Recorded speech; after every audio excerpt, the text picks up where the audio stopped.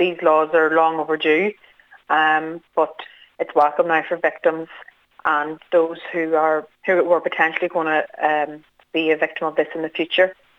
So it's very welcome news for the North.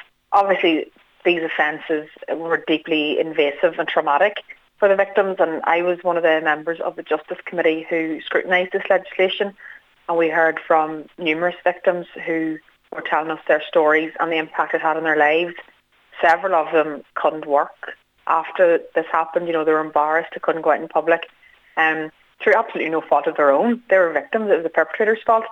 So these laws, obviously it won't take away their trauma, but as I said, it will hopefully prevent this impact having on victims in the future.